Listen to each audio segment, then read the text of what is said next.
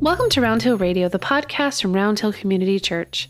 Through our conversations, we discover the holy and the ordinary, find moments of grace and peace, and redefine what we're talking about when we talk about faith.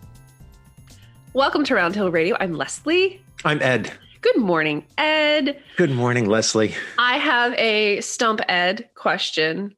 I have a burning question. Easy to do. I've been wondering about this for a long time, and I thought, who can I ask? And obviously it's you. I have been wondering about using Xmas for Christmas. I feel like that's been a thing that I've heard scuttlebutt about over the years. Mm-hmm. And I can't get a straight answer. There's scuttlebutt. Is there scuttlebutt? Does a straight answer exist? What's going on with that? There's not a straight answer to anything when it comes to religion, right?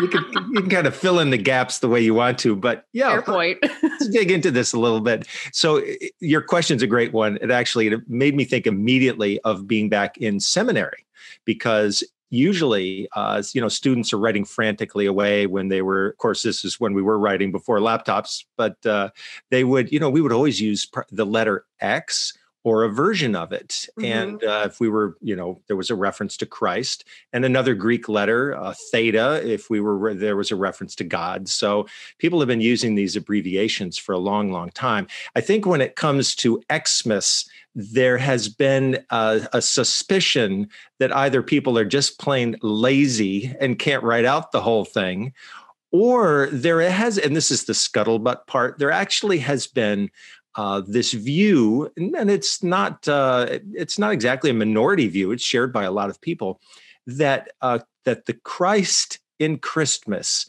has been replaced with an X to denote an unknown quantity, as if by shortening Christmas to Xmas, you are removing Christ from Christmas and now making the whole holiday completely secular and making the X a great big question mark.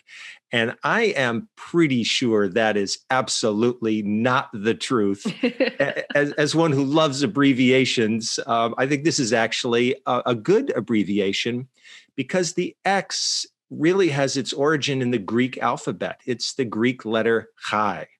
So it's in some cases, early on, actually, many hundreds of years ago, we have manuscripts that show a chi rho, which are two Greek letters denoting Jesus Christ. And those were used probably by monks who were copying documents and shortened things down a little bit. So you have a chi and a rho, and then the rest of the spelling out of Christmas. So the word really means Christ's Mass. Mm-hmm. And so it's the celebration of Mass on Christmas Eve in particular, and the celebration of Christ's birth on Christmas. So I think the scuttlebutt is interesting, because we love to make scuttlebutt about stuff. And shocking. But that's a little bit of fun background to Xmas. So I think if you're tempted to use Xmas, you're actually standing in a long tradition of great abbreviators. And hooray! They clearly meant no harm by their work. But excellent. maybe they were just getting a little tired, in their copying efforts.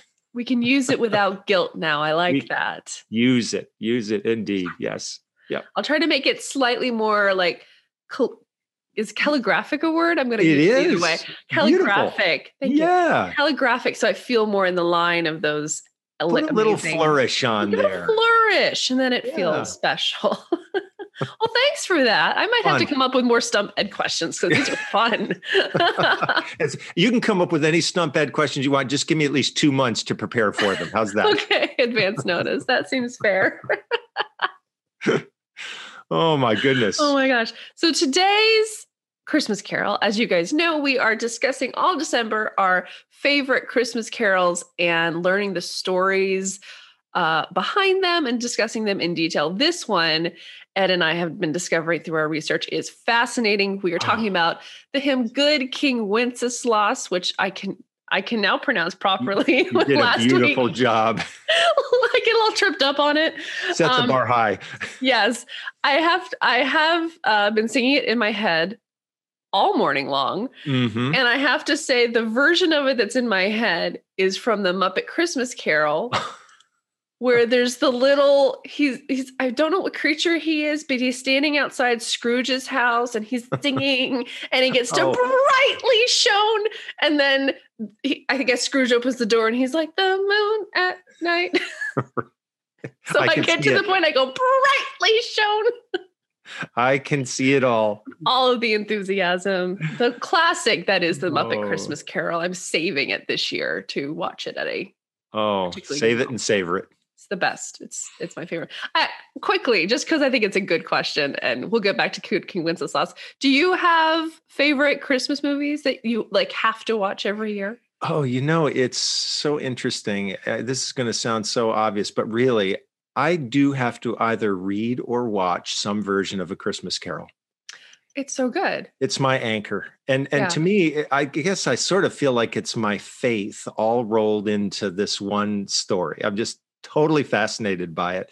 And there used to be, maybe still is, of course, it won't be happening this year, but a wonderful production of it every year at the Hartford Stage in Hartford, Connecticut. Just a brilliant presentation of it. And I used to take my family there every single year. That was part of our tradition. So that's the one for me. And I try to alternate because there have been so many film versions of it. Right. So that's part of that's my Christmas tradition. So do you have one beyond the Muppets that you... Yeah. Oh, yeah. The Muppet Christmas Carol. The one I think that actually preceded it as my favorite and remains is White Christmas. Yeah. Dance numbers and all. Oh, I mean, give me some Rosemary Clooney any day. I mean, and Bing Crosby. Come on. It's the perfect movie. I think it's a pretty perfect movie. I mean, it's flawed, but it's also beautiful and perfect. Right. Flawed in a perfect way. Yeah. But I love it. I have it on Blu-ray now. I've had it on the various. I used to check it out from the library growing up. It's absolutely one of my favorites. If you're going to recommend to our listeners one version of the Christmas Carol to watch that isn't the Muppet one, because to me that's separate and awesome. But the one that I really love features George C. Scott as Ebenezer Scrooge. Mm-hmm. To me, he really captured that role more than anybody else that I've ever seen in it. So that's the version that I really like. I think he was magnificent. Awesome. I'm not sure. I'll have to go check that one out too. Maybe we can do a survey of all the Christmas carols this year. We have the time. Yes. Dive deep. This is a good thing to be doing during a pandemic, right? There you go. Especially during those, sort of those post-Christmas days. You're not really ready to give up Christmas. Yeah. And it is the 12 days of Christmas. If you're a traditionalist, here's my yearly rant. The 12 days of Christmas begin on Christmas Day. So yes, I will be keeping my tree up. So if you're watching the podcast and it's Epiphany and I still have my tree up, I mean, technically on Epiphany, it's okay. Down, but it's 2020. Even if it'll be 2021, it's still 2020. Do whatever you need to. Thank you.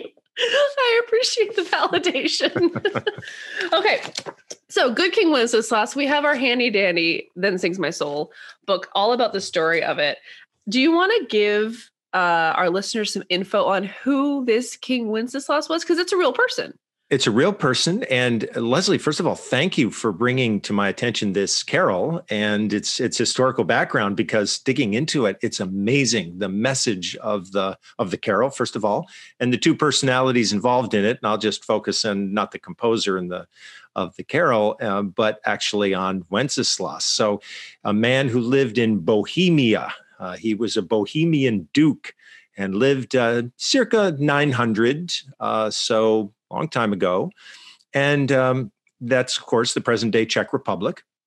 He was a reformer, I guess would be the best way to say it. And at a time when people probably didn't expect a lot of compassion from their royal rulers, this man had a heart of gold. I mean, he was just outstanding. So he helped to forge a good state of international relations with Germany at the time. He was well known as an advocate of impoverished people, and actually was remembered for having gone out himself to cut wood and gather materials that would help people who didn't have basic supplies to survive the winter. So he was a hands-on ruler. And what a tragedy to dig into his life and find out that he was murdered by his brother. So not everybody in the household had a good heart. It really was not great. But he was so influential that his death was viewed as a martyrdom. Mm. And so he became the patron saint of the Czech Republic. And to this day, he occupies that role. So Wenceslas was an incredibly important person and just remembered for all of his good deeds. And just at a time when especially we need leadership all across the world right now that's sensitive and compassionate and compassionate and involved. Here's a great model for us. So that's a little bit of background on good King Wenceslas. And of course, he actually wasn't a king, as it turns out. He's given that designation in the hymn because he really is a kingly figure. Mm-hmm. And I think that the author really meant to compare him to the King of Kings, Lord of Lords, Jesus, who also was a great advocate of the poor. So a little bit of background. Nice. And we can see that parallel in the fourth verse when let me back up a little quickly. So this hymn is interesting because it really is a story, right? And sometimes we'll have, poetic verses and you can skip around. But if you're going caroling, you have to sing all of them. Be prepared. Yeah. You can't miss any of these out. It's a marathon, not a sprint. Get ready. Well said. Well sung. So you have to go through all of them. But it's such good reading. It's such a wonderful story of a hymn.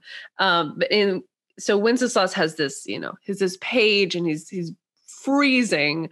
And so, on verse 4, he says, "Mark my footstep, my good page, tread now in them boldly. You shall find the winter's rage, freeze your blood less coldly." And that idea of walking in the footsteps, which I know, at least in modern Christianity, is such a classic way of the faith.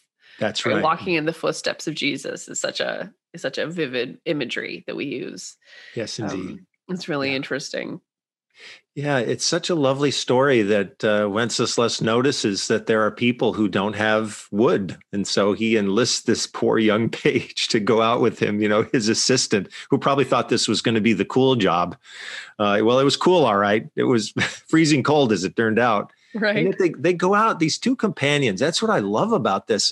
I have to confess, Leslie, I have sung this hymn many, many times. I hear it. It's always rolling around in my head pre-Christmas, but I've got to be honest and say I never really focused on the story and its depth as I have, thanks to your invitation to listen to it. And so I just think it's so wonderful that you have this image of someone who goes out of his way on a cold winter night to help someone else out. It's such a basic human image, such a wonderful gesture of kindness.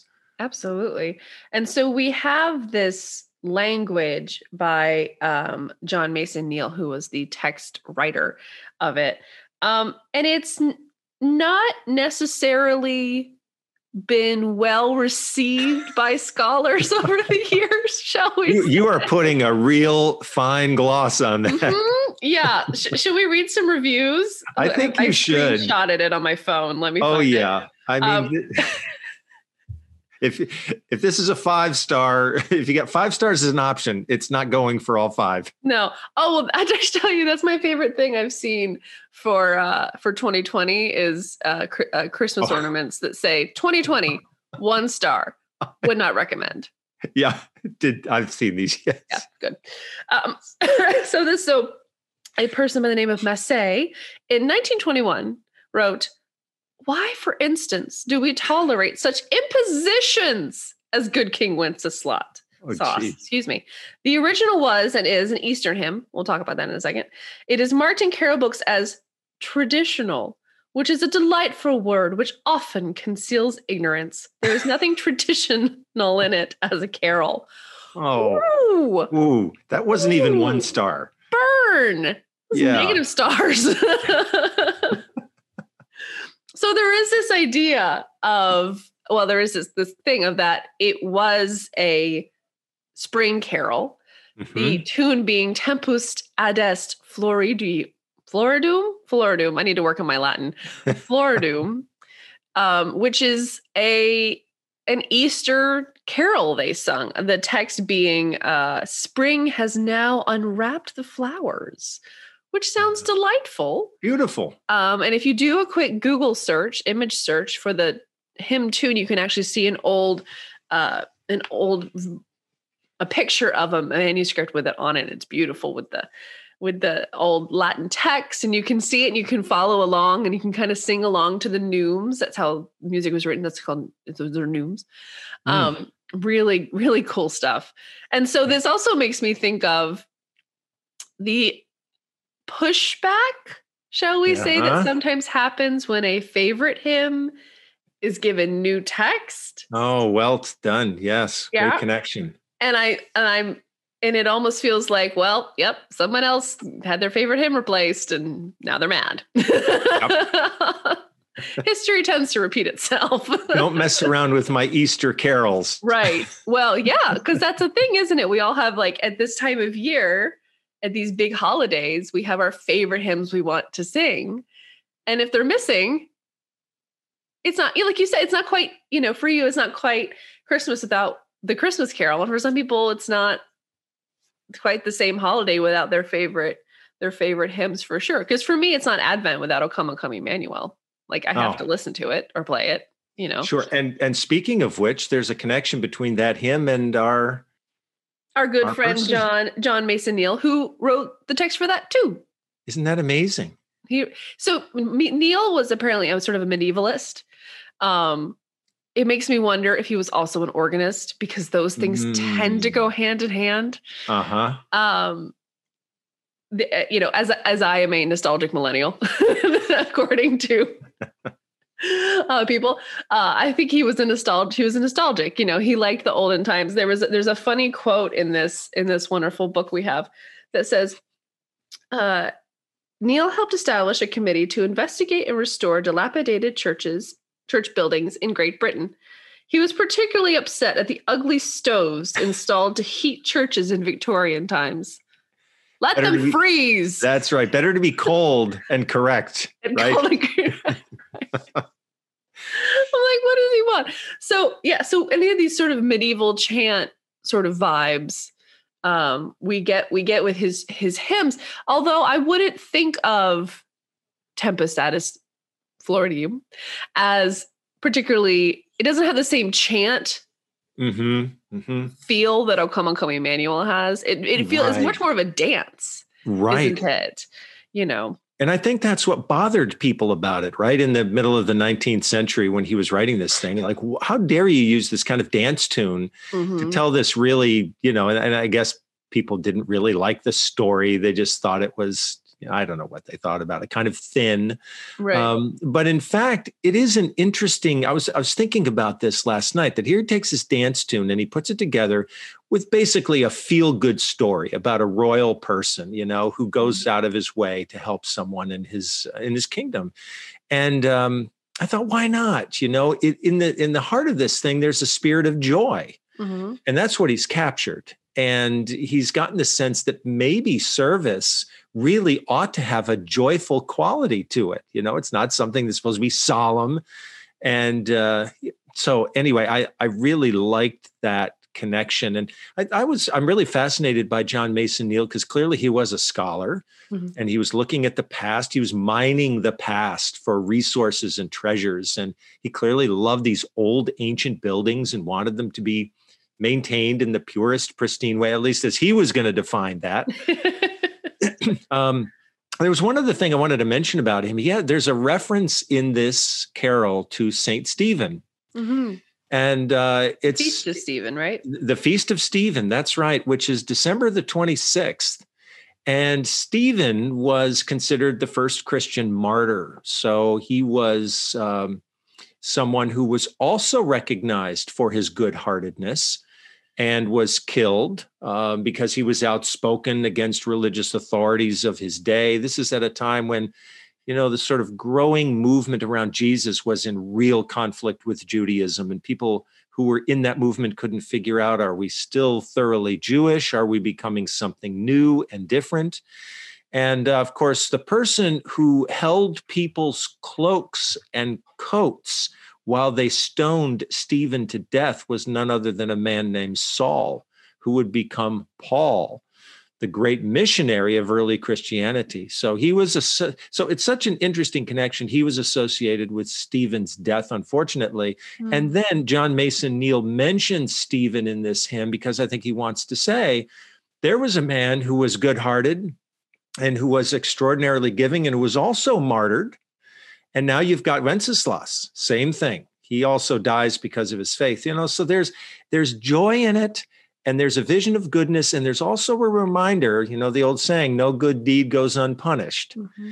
And here's a case of a man who dies while living out his faith. So it's a reminder. I think he's reminding us this faith of ours, it can take us down many different roads, and some of them lead to tragedy. But out of it comes life, because for Stephen, also, there's a sense that his life goes on to life beyond his death. So I think this is what Neal is suggesting in this Christmas carol. Yeah. And it's interesting too, that this one, because he was, he had so many translations, but he wrote this poem. So It's like his own original work, which I think is really interesting. I have to read another review because he just made me laugh so hard. But so the Oxford Book of Carols is sort of, one of the books of carols, as you can imagine, because, Oxford. Industry standard. Yeah, exactly. Oh yeah. I will forever be known as the person. I'm an advocate of the Oxford comma, for the record. I go and add them into things now. But anyways, so the editors of the Oxford Book of Carols in 1928 wrote this. This rather confused narrative owes its popularity to the delightful tune, which is that of a spring carol. So basically, the only reason it's any popular is because the tune's cute. It's a cute tune. The text is terrible. It's an earworm. And then I'll skip ahead at the end. They say, the time has not yet come for a comprehensive book to discard it, because this is obviously a comprehensive book. But we reprint the tune in its proper setting, not without hope that, with the present wealth of carols for Christmas, good King Wenceslas may gradually pass into disuse and the tune be restored to springtime. Oh my heavens. Wow. They were sassy in the 20s. Something I'm discovering today. I wonder if they wrote that during Christmas. I know. Was the reviewer Ebenezer Scrooge? Possibly. It has the vibe. I will say they weren't necessarily wrong, because King Wenceslas is not in here. Yeah, I think we previewed 3 hymnals today looking for it, and unfortunately, it seems to be a prophecy that's coming true. I know. How dare you, Oxford? Right here on Round Hill Radio Podcast, we are reviving this interest in this carol, bringing it back. Like with Neal, we're medievalists rediscovering things. Yes, us and the Muppet Christmas Carol. Well, I think we've discovered that there's a lot in this carol. And thank you, John Mason Neal. Yeah. Time that somebody showed you a little love. We got your back. Oh my gosh. Well, join us next week. I'll give them a little teaser because I numbered my Post-it notes. So next week is one of the all-time favorites, I think, of "O Come, All Ye Faithful." We're going to dive into that. And then we have one more after that. So thank you for joining us today, and we'll see you all next week. And thanks for this time, Ed. Thank you, Leslie, and blessings to everyone. Thanks for listening. Round Hill Radio is brought to you by the friends and members of Round Hill Community Church. For more information, please visit roundhillcommunitychurch.org.